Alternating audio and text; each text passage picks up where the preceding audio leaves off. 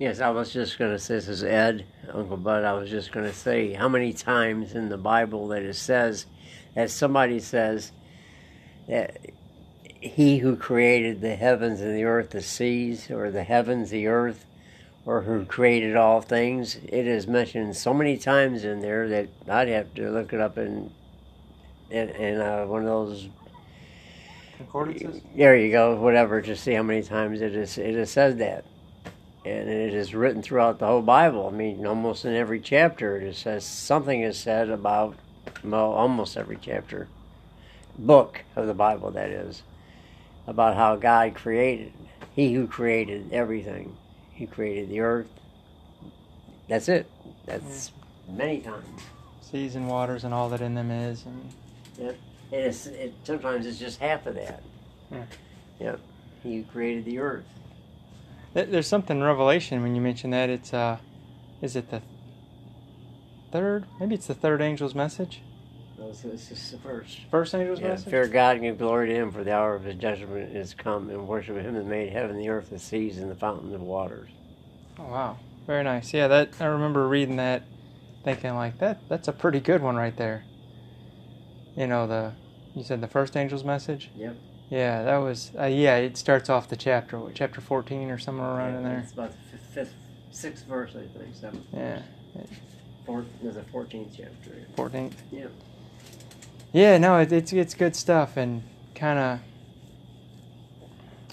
reading the other verses, you get to another chapter, and then it's kind of showing him as the creator. And then recently I was kind of talking with somebody about if they thought that that Jesus the Messiah was the creator, and because I think I was making a point about idolatry and images. There's something going around that like the images we have of them is based off of someone's son's picture, you know, that's this big online thing, and it looks similar, but a lot of those people with beards that in the older Renaissance era, that they can all look similar. And so I didn't see it, but I was like, okay. I was like, I already kind of didn't really want to have an image or a statue. It's like I was taught my whole life not to have statues. And I was even taught not to have a cross. Like I painted a cross one time for a craft, and then an elder told me like, oh, well, we really shouldn't have that. No, I think it was actually him on the cross. It was Christ on the cross. And they said we shouldn't have... we really shouldn't have that because he's not on the cross anymore. He came off the cross, he was buried, and then he was resurrected, and then he's ascended up at the right hand of the Almighty. And so when you kind of keep him on the cross, and some of those pictures kind of make him look like he's like emaciated and just kind of like frail and thin and just ready to wither away. Yeah, weak.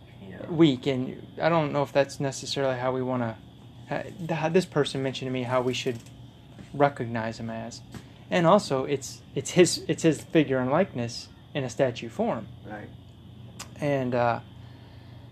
And so I was kind of sharing with this. I was kind of asking, what's your thoughts on that? Have you heard about like in John? I think it's John chapter 1. It says, "In the beginning is the Word, and the Word was with God, and the Word was God." And all things were made by Him. Yeah. And without Him was not anything made that was made. There you go. So whether someone believes it was only Him, or like in Genesis, how it was like a full effort with the Godhead, Father, Son, and Holy Spirit, because it says Elohim, identifying plural quote-unquote gods, and the Spirit strove upon the face of the waters, and, it's all that stuff. So it's, and even I like the verse that says in the Messiah when he was resurrected, he said, or even kind of before, around that time, he said, all things have been given into my hand. The Father has given it unto me. And he is glorified for it, or something like that. Yeah. And so, well, anyway, so I was asking this of her, and I was wanting to get her on this recording, and she didn't have enough memory to download the app and kind of get started with the podcast and stuff. Which this place, Anchor, they make it really easy to do it.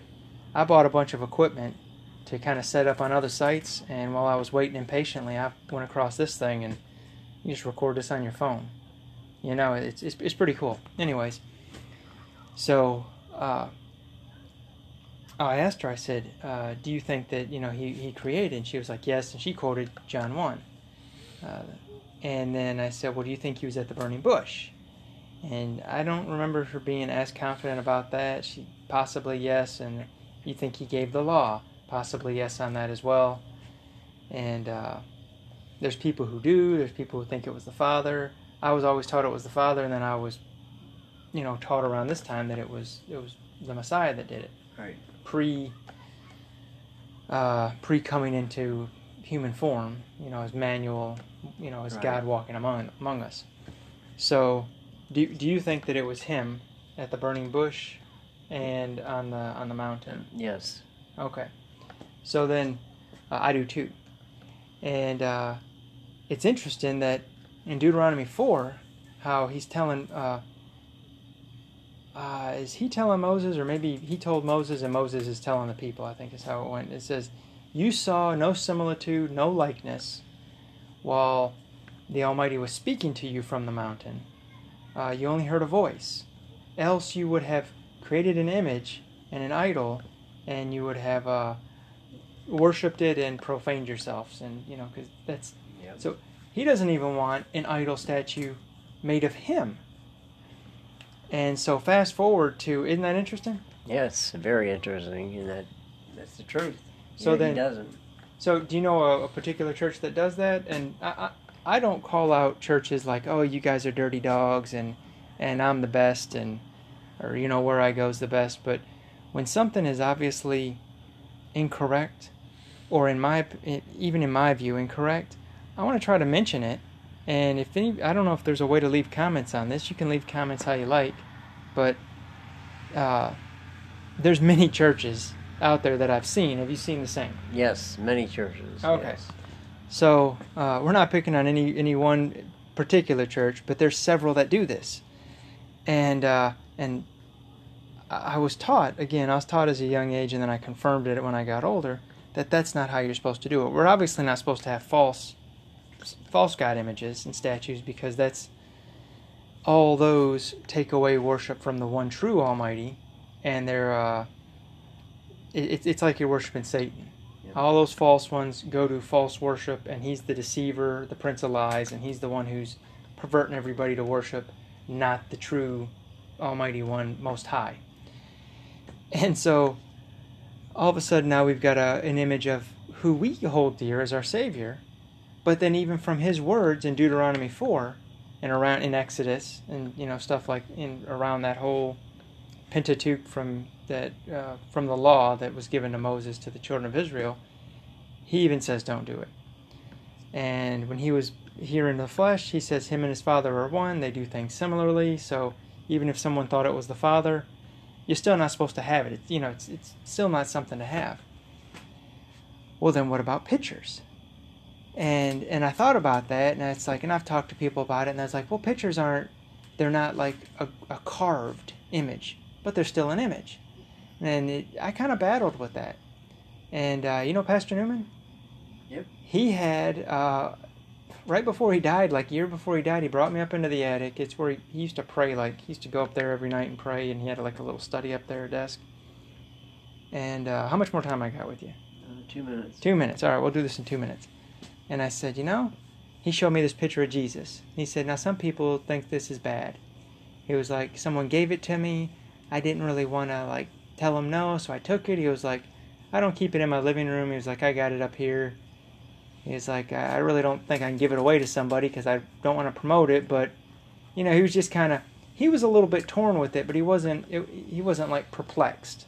He was like, I'm not going to give it away. I'm not going to fashion it out there. It's possibly not a good thing, but, you know, he was more interested in not offending somebody when they gave it to him at the time. That's just how he did things. You know, he was real polite, and he didn't really offend anybody, but at the same time, if they asked, you know, he would talk to them about stuff. You know, he didn't shy in telling the truth.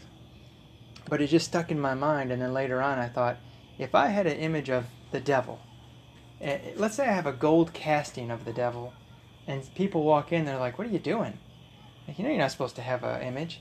So then, like, I take a photo of it, and I put it in a picture form, and I put it in a frame, and I put it in the same place, and I get rid of the idol, and then when they come back in, they're like, well, that's much better. I just don't think they'd say that. They're like, no, it's an image. You're not supposed to have the likeness of it.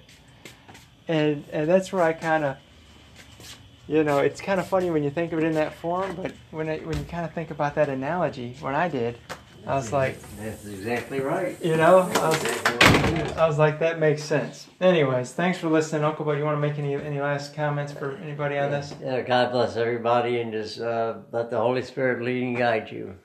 Thank you, sir. All right, shalom, everyone. Shalom.